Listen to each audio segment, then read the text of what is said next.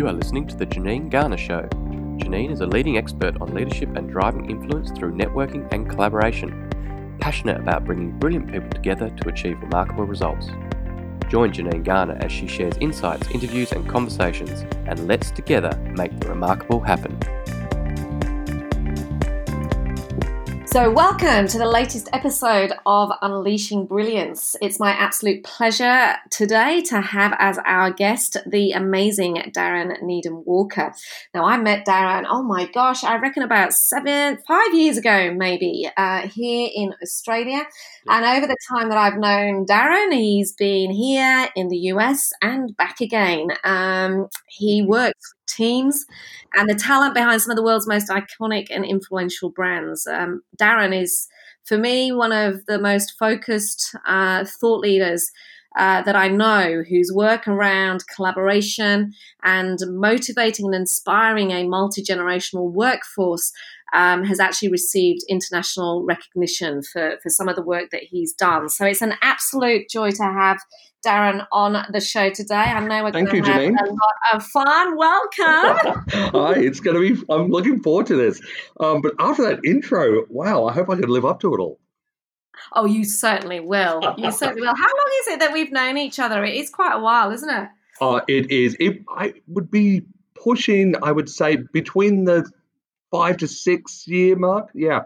I know. So we met when you were working at Hewlett-Packard. You are a highly skilled, influential marketeer, and I can still remember the day you introduced me to YouTube FanFest, and I came out of that going, what the hell is going on here?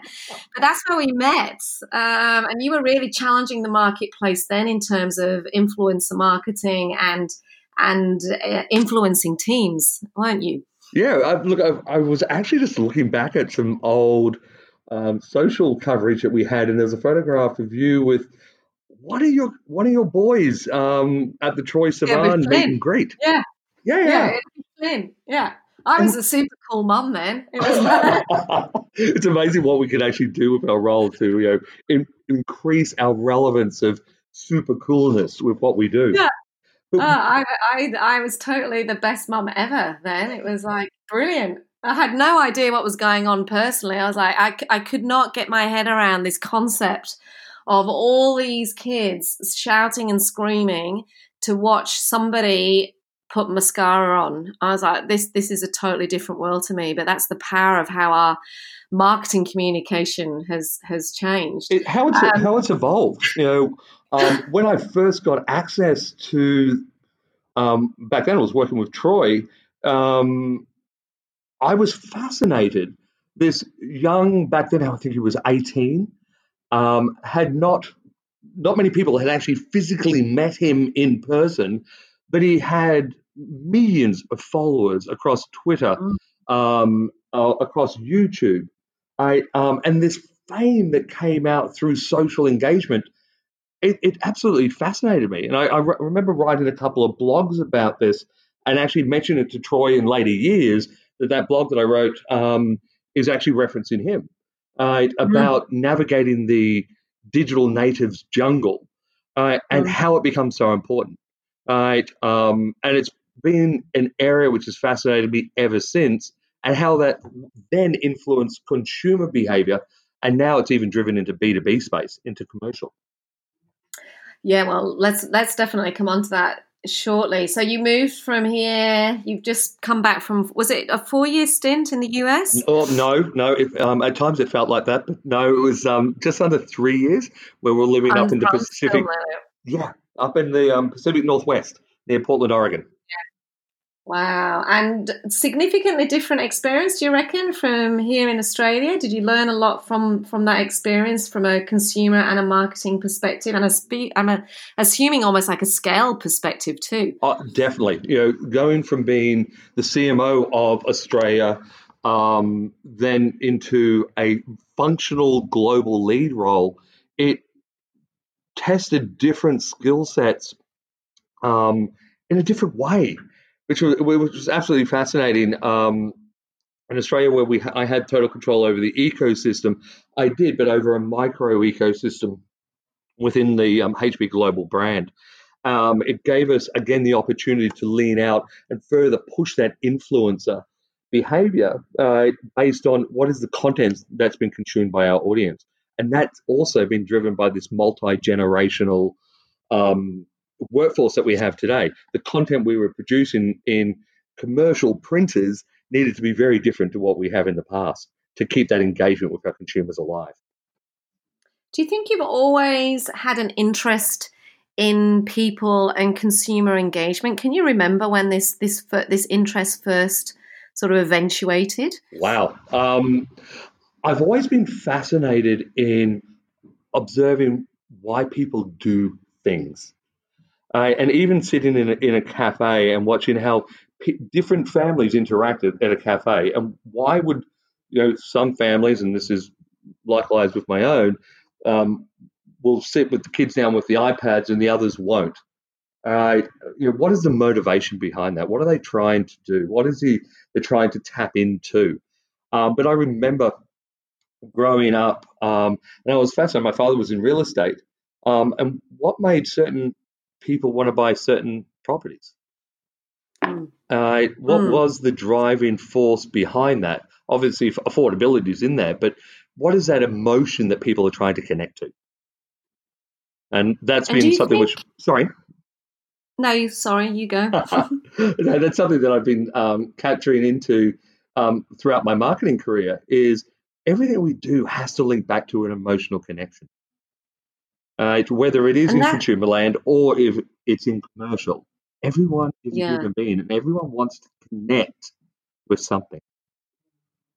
Yeah, it's such a powerful place, this emotional connection that you can so easily get wrong, and equally it's hard to get right. And in your industry, and you've been part of this wonderful wave of evolution in this marketing space, in this influencer space, in this communication connection space. What do you see is coming? Like, what are some of those significant changes that you see impacting your professional industry over the next few years? Yeah, and I know you've spoken about this on several other of your podcasts, Janine, but it is this deficit with brand trust. The brands that you and I grew up with and so forth, there is such a deficit with brand trust. Everything with the Royal Commissions and so forth that are happening in this country, people aren't trusting the brands. So I think the opportunity for marketers is to reinforce what our brand purpose is. And that is very different to our vision and mission statements. What do we actually stand for at the core of what we do? And I think that's what's going to transform and maintain or grow brands in the future, is truly living up to an emotional purpose that they can link to and be authentically generating a connection with their audience. I'm imagining there's a whole heap of people listening to this going, absolutely. Whether they are aware of the recent stats around the deficit of brand trust or not, this desire to actually build trust. Have you got some, from your experience, have you got some ideas or thoughts around how individuals, so as leaders, we do that, and equally how as brands we can do that? And they're very, very similar. Authenticity is the key. An audience, our staff members, friends, family, they can immediately sense when you are not being authentic. Therefore, you're straying away from your purpose, trying to be something that you're not. It is something that, as a leader, I am very genuine and very open in my transactions with my direct staff, the broader team. I am who I am. And I put that out there unapologetically. People know what to expect with me, which is building my purpose. And through that, people see that I'm a caring individual. I am very focused. But brands can do exactly the same thing, but it has to come from a place of authenticity. Do you think you've always been that person, Darren, that person that has always been who they are? Or was there a moment that you got to where you went, this is ridiculous, I've got to start being who I am. Oh, wow. I should almost lay out the therapy couch now, Janine. And I've always held dear that my principles should be uncompromising. And I know early part of my corporate career, many, many decades ago, I was more aiming to please, to say and do the right things to try to elevate my career. And I remember I can't remember which company it was, but I remember mentally having the shift in no more. You need to stand for something. You need to build your personal brand. And what will that be? And that was uncompromising. And I actually saw my career elevate when I actually became more sure of who I am, what my brand will be. And actually, it was about the time I came to HP where I was like, you know what, this is the time where I will be who I am. And being an openly gay executive, it was something for many years I did not include openly in my conversations with staff, the company, or whatsoever. But when I joined the HP Corporation, I actually did, unapologetically. And this is who I am, and gave it more of myself into the conversation, and that was very well received. It's also putting yourself in that point of being that slightly a bit more vulnerable by exposing a little bit more of your true self. Which is quite a scary space. One of the things I'm writing about at the moment is this concept of the perfection that exists in the perceived imperfection, yes. And how our lack of care for ourselves, where we're faking it till we make it, or we're pretending to be who we are, or as you've just alluded to, you're saying what is expected, doesn't allow us to become our brilliant selves. No. And I love the fact that you said, when you realized you needed to build your personal brand, that's when actually things started to happen for you. What advice would you give to people that are listening and are going the same thing of going, God, I get that, but how do I do it? I may be feeling like an imposter. I may be struggling with self-belief. I've got this desire to do something, but I don't think I'm good enough. There's this stuff about my personality that I'm hiding. From your experience and a very successful career, what would you say to people? And Jenny, I don't think you will ever fully remove yourself from having those self-doubts. Mm-hmm. There's many case studies that have been written that as you get higher in your career, these self-doubts will remain. But it's how you process them. And how do you accept, to your point, perfection within imperfection? We're never going to get everything 100% right. We have to embrace, failure is a good thing. To listen to Elon Musk, failure, to fail is the first step at learning. And as you embrace that and truly embrace it, you will understand that the imperfection is what's going to make you perfect.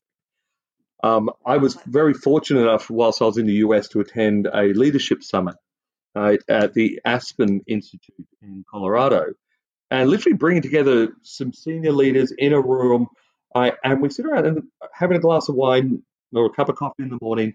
You understand that we are all challenged with the same self-doubt. But it's building that network where you could dial up a friend, a colleague, someone you've met, and actually talk through some of these self-doubts and get your network to assist you. Because everyone's having the same conversations in their own minds. But leverage your network to be able to help you through that. Love it. Right, there's two things I want to just explore a bit further there. So first of all, you talked about failure and actually how it is that first attempt in learning. Have you got an example of have you got a favourite failure? Something where you look back and you have that little giggle to yourself and you go, oh my God, at the time, swallow me whole, but now it definitely set me up for success. Have you got an example you can share? Definitely, and it goes back to that moment of time when you realise, okay, you just got to own this. Make it your personal brand. Don't be what someone else wants you to be. I'll keep the company and some names anonymous here to protect the innocent. I was working for a company, pitched to get a large sum of money to do a campaign. The campaign was then orchestrated through other means. This is what you'll do. This is the media selection. all through the process, I'm like, I would not do this. When the campaign was executed, a lot of money was spent. The results were less than optimum. I turned around, and the CEO at the time turned around and said, Darren, if I can see that you don't actually believe in what this is about. And the campaign failed. It actually had a negative impact. And I said, yeah, well, blah, blah, blah, blah. And he said, I'm going to stop you right here. In the future, if you don't truly believe it, don't do it. Treat it as if it's your own money. And if it's your own money, your own brand, your own company, embrace that. And from that moment, basically, if I didn't believe in it, I won't do it. Even today, I had a conversation with some senior executives, advised them that no, I would not advise them to do that. And it was about an emotional-led topic. But I dug my heels in and said, no, that's my position. You may decide to go elsewhere, but you need to stay true to that. And that was my first major lesson in failure. As it also talks to courage there when you talk about standing up for yourself or standing up for your opinion on what you're thinking. It takes a lot of courage too to do that, particularly in some of our organizations where there may not necessarily be that feeling or that culture of safety or a safe environment to speak up. So the courage piece is equally as important, isn't it? Oh, agreed. And Janine, we hear a lot about, this is a safe environment. And when it's raised within corporate environments that I engage with now, I'm like, really? Is it a safe environment? Can people really say what they feel? And back it up.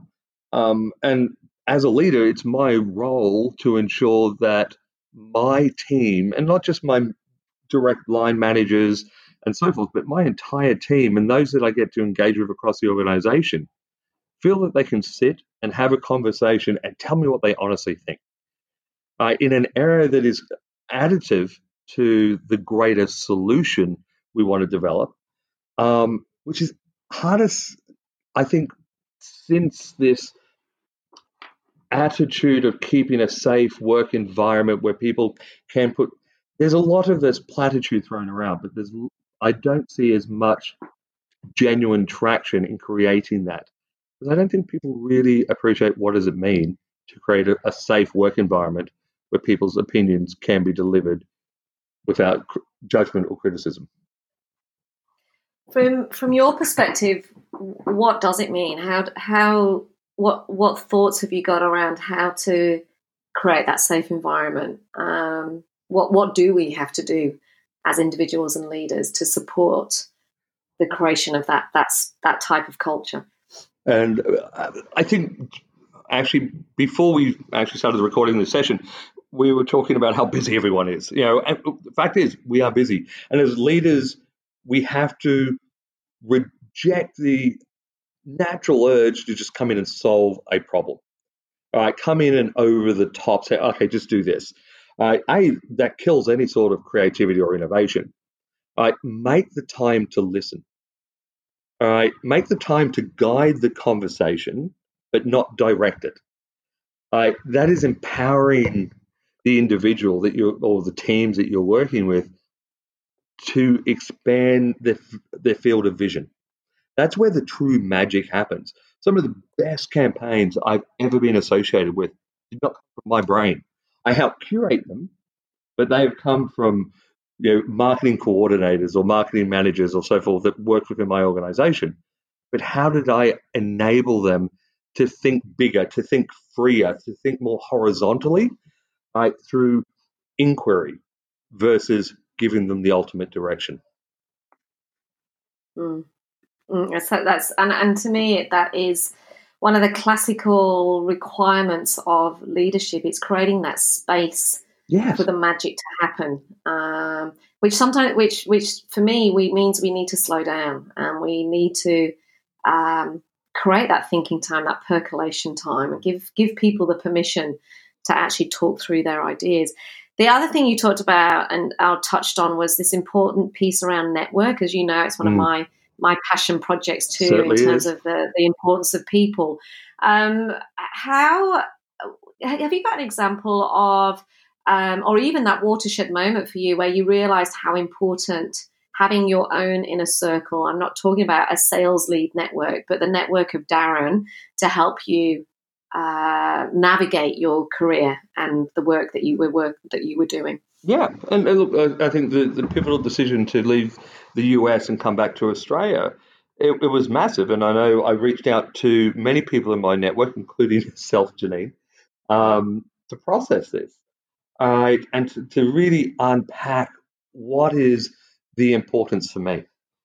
And having members in your network that you can reach out and authentically have a conversation, and I'm going to say warts and all, where you don't have to curate the conversation; it just happens organically, and with people that are prepared to give you their input freely, and without fear of retribution or judgment.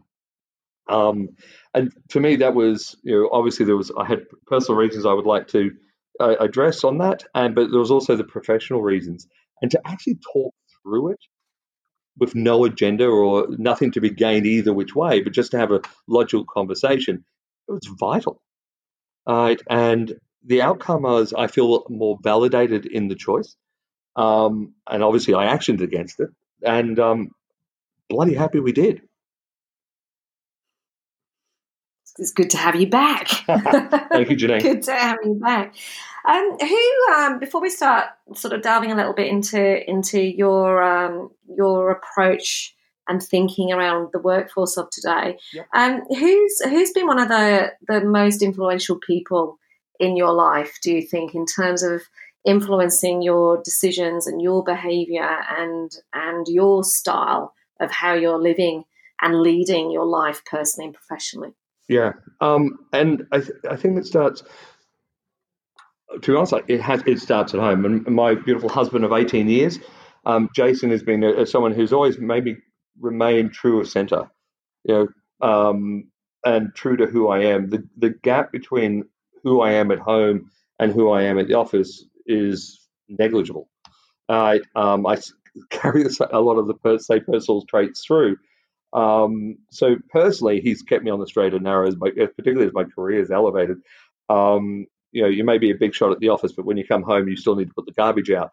But also, he's a firm believer in treat people with the respect that you want to get replayed back at you. But probably one of the most significant leaders, there's two. One was the VP of HP when I joined, Janice Cox, one of the most amazing businesswomen. Of course, excluding yourself, Janine. Janice has been an amazing confidant for many, many years, leaving HP and going on to Telstra into executive director role there. But most recently, probably the now CMO of Facebook, Antonio Lucio. He is the one person that really reinforced the bridge of purpose. The company purpose, your divisional purpose, and your personal purpose. And these need to be aligned. Otherwise, it's going to create friction. And if your purpose with the company purpose is misaligned, you don't believe in the same things, you should get out. You should not be creating those friction moments with yourself and what you need to do. And he speaks about this, at Harvard and Yale each year. And it's something that he is very, very passionate about, is the junction between personal and business purpose. What's your purpose, do you think? Well, my purpose, it changes. My purpose is now to leave a legacy of marketing transformation and empowerment with the company I'm at. And then, of course, I have my personal purpose when I get home, and I'm looking forward to retirement, which I don't think will ever truly happen. I cannot see you doing nothing. You're never going to not do anything. No, neither can I. I think I'll get divorced, in 5 minutes if I did.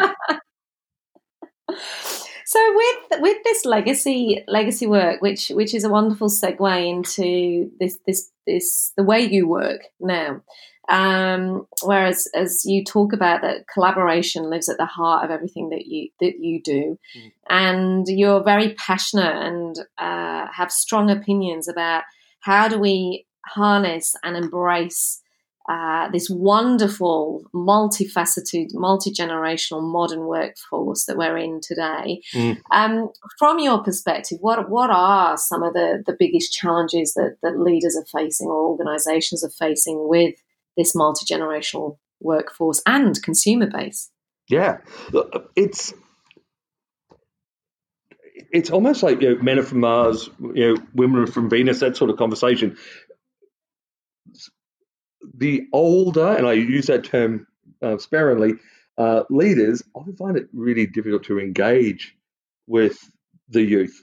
Very fortunate in the company I'm in, we've got about 500 developers, a few floors down from me, doing web design, and we bring in a bunch of young grads, like straight out of university. They come and work on some projects in what we call the hack space, and I think what invigorates me, and I encourage other leaders to do this, I just walk in and go and sit down and have a chat and say, what are they working on?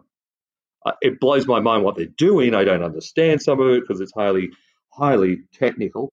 But really, there's a value exchange in having these conversations and actually say to them, guys, I don't understand coding. What are you trying to develop?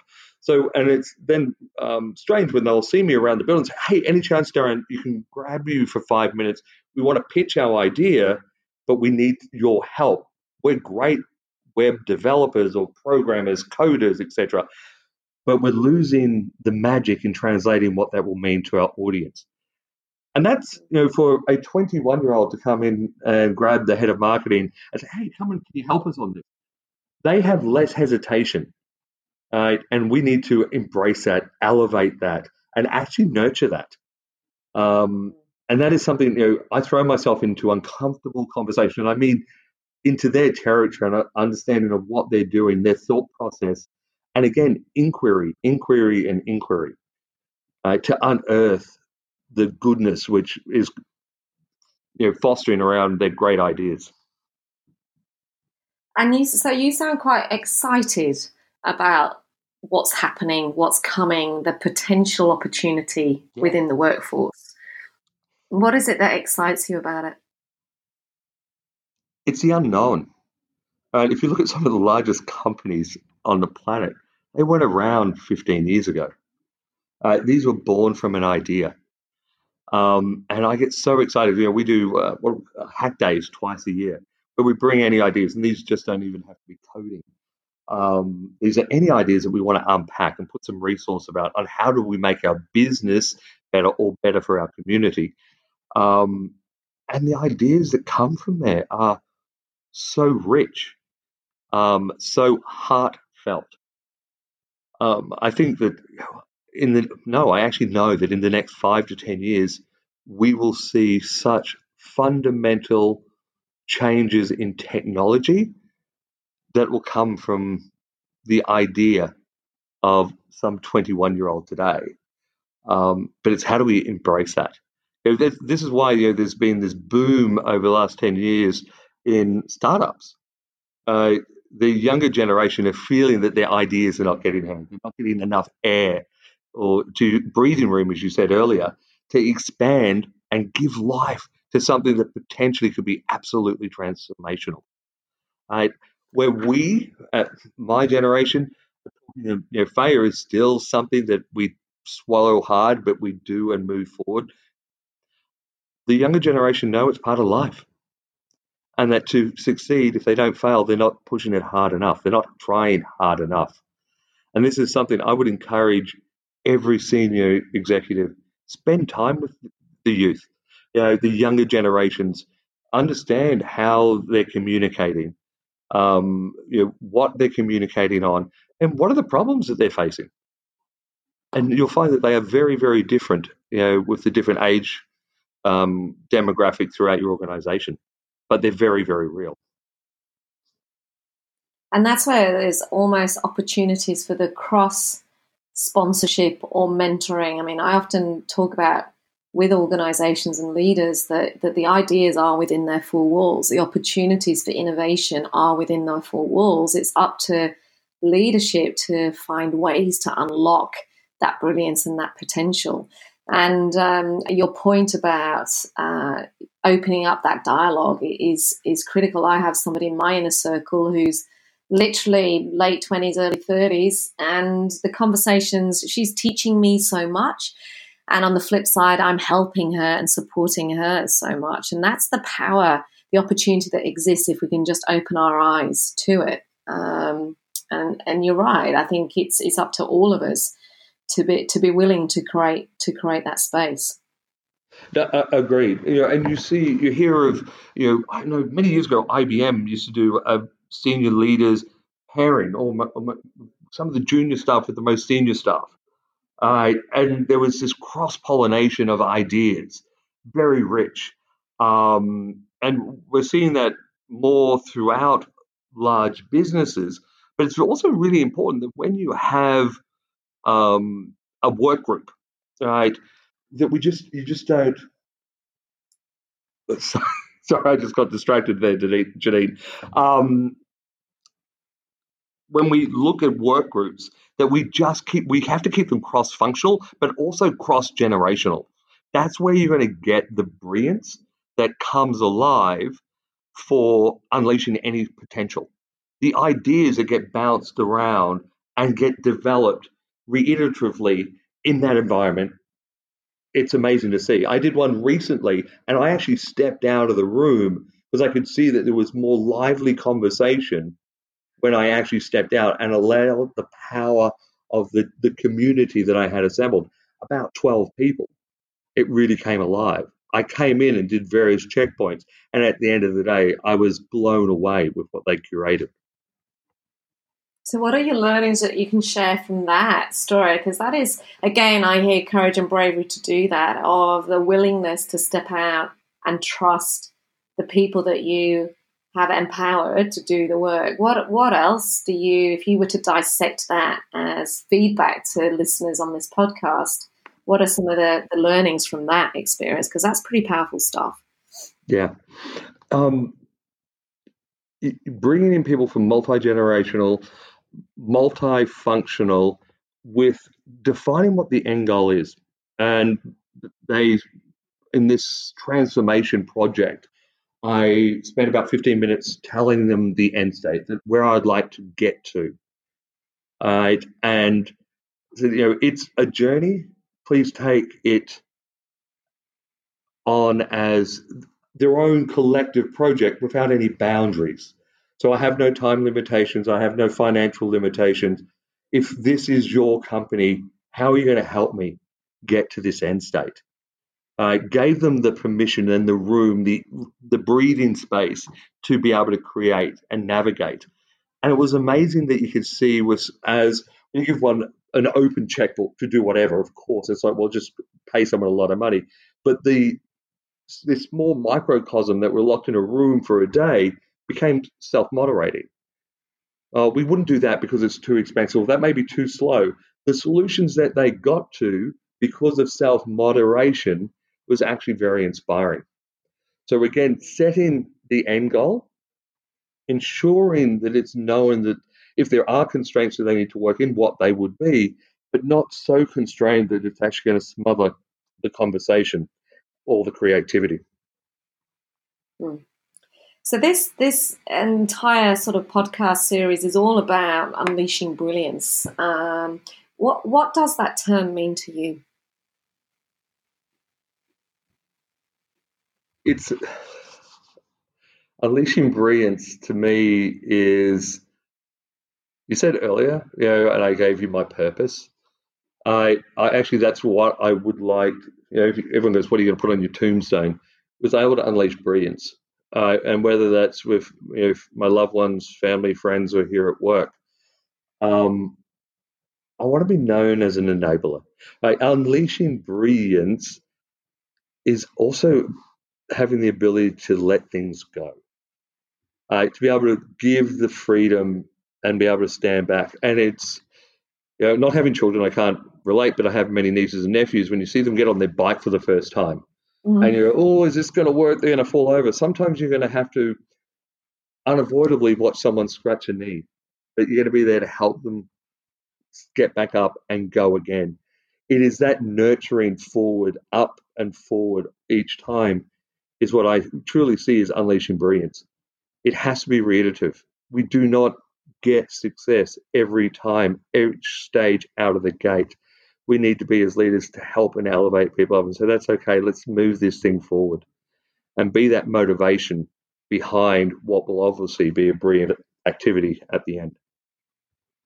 Love that. I love that concept of, well, one, the analogy of the bike, absolutely, but your comment about nurturing up and forward each time, and that it's an iterative process.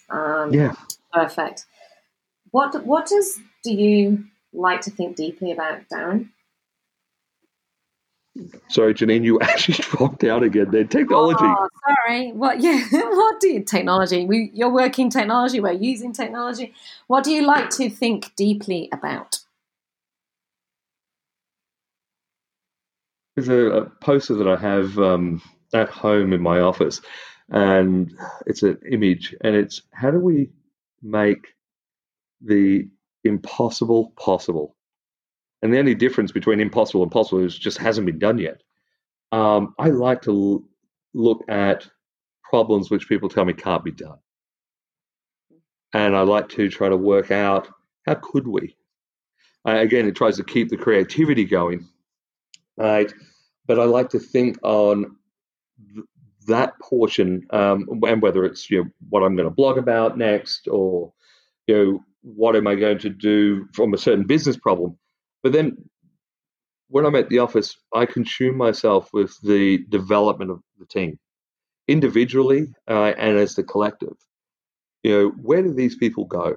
And I speak openly about this, about your career aspirations. And again, this is about building and fostering that open environment. And speaking openly, that your longer career, I've worked for multiple companies in my career, and it's reasonable to think, it's not reasonable to think that we would be sitting in the same company for your entire career. And that's okay. And my job is to help facilitate and grow people's careers, both bringing people into this organization and also when people leave the organization to pursue other opportunities. That is something I love to think deeply about, is how career development can happen for individuals. Well, it's that wonderful ripple effect too, isn't it, of the impact that you're having on other people to help unlock their potential. I mentor a couple of folks around, and these are people that were business colleagues at one point, or I've met throughout the industry who'd reach out to whether I would mentor. And now I've got, again, it also helps build on that network effect. As people leave your immediate circle, they still remain in your network. And that value exchange you give them creates that lasting connection. Love it. Now, if I were to zoom in Jason right now, your wonderful husband, what would you like to say to him? Put me on the spot. Look, he's my rock. He's always been my true north. And it would be a massive thank you for standing by me. He's his own person. He's his own super successful professional, but has always made time for me. And I think that's empowering. That I know, and I mentioned about how I like to lift people up and move them forward. He does that to me on a daily basis. Right? Is that unwavering cheerleader in the background that has always got my back. And I actually base the success of my career, on having someone like that. That's lovely. So we finally, before I sort of wrap this up, it's just been an absolute pleasure, as always, to chat to you. I am Same, Janine. Really grateful that you are back in the country, and hopefully we are going to see so much more of each other. And it's wonderful to actually witness how you have stepped into your spotlight and you doing the work that you are doing and the impact that you are having. So it's been really great to follow that over the last few years. Some of the key things that you've talked about that I just want to highlight for our listeners is, this concept of there is a deficit of brand trust. There's no doubt about it. That is true. Brands and business and governments, etc. But your point about within that, therefore, what do we stand for at our core? If there is this overall universal decline in trust, then it's up to all of us individually to actually determine who we are and what we stand for. I think it's really powerful, and encourage people to think about that and equally in that concept of their purpose. Your link to that around this need when you realize that you needed to build your personal brand and taking ownership of what that is. I think as the market is becoming more competitive, the more that we can stand solidly in our own brand, the more we can operate from a place of integrity and truth. And Agreed. The third piece around self-doubt, your point about it is a constant.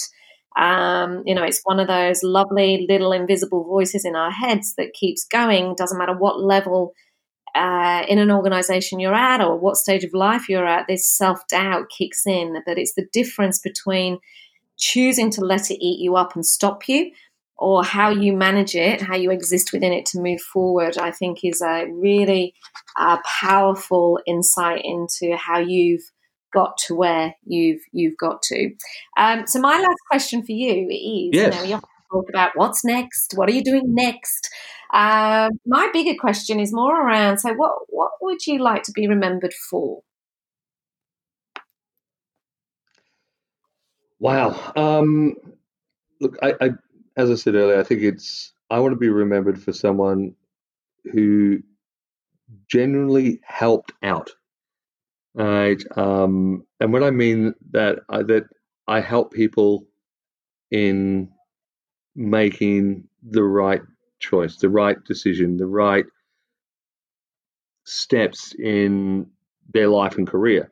I want to be remembered as a good boss, but a better leader.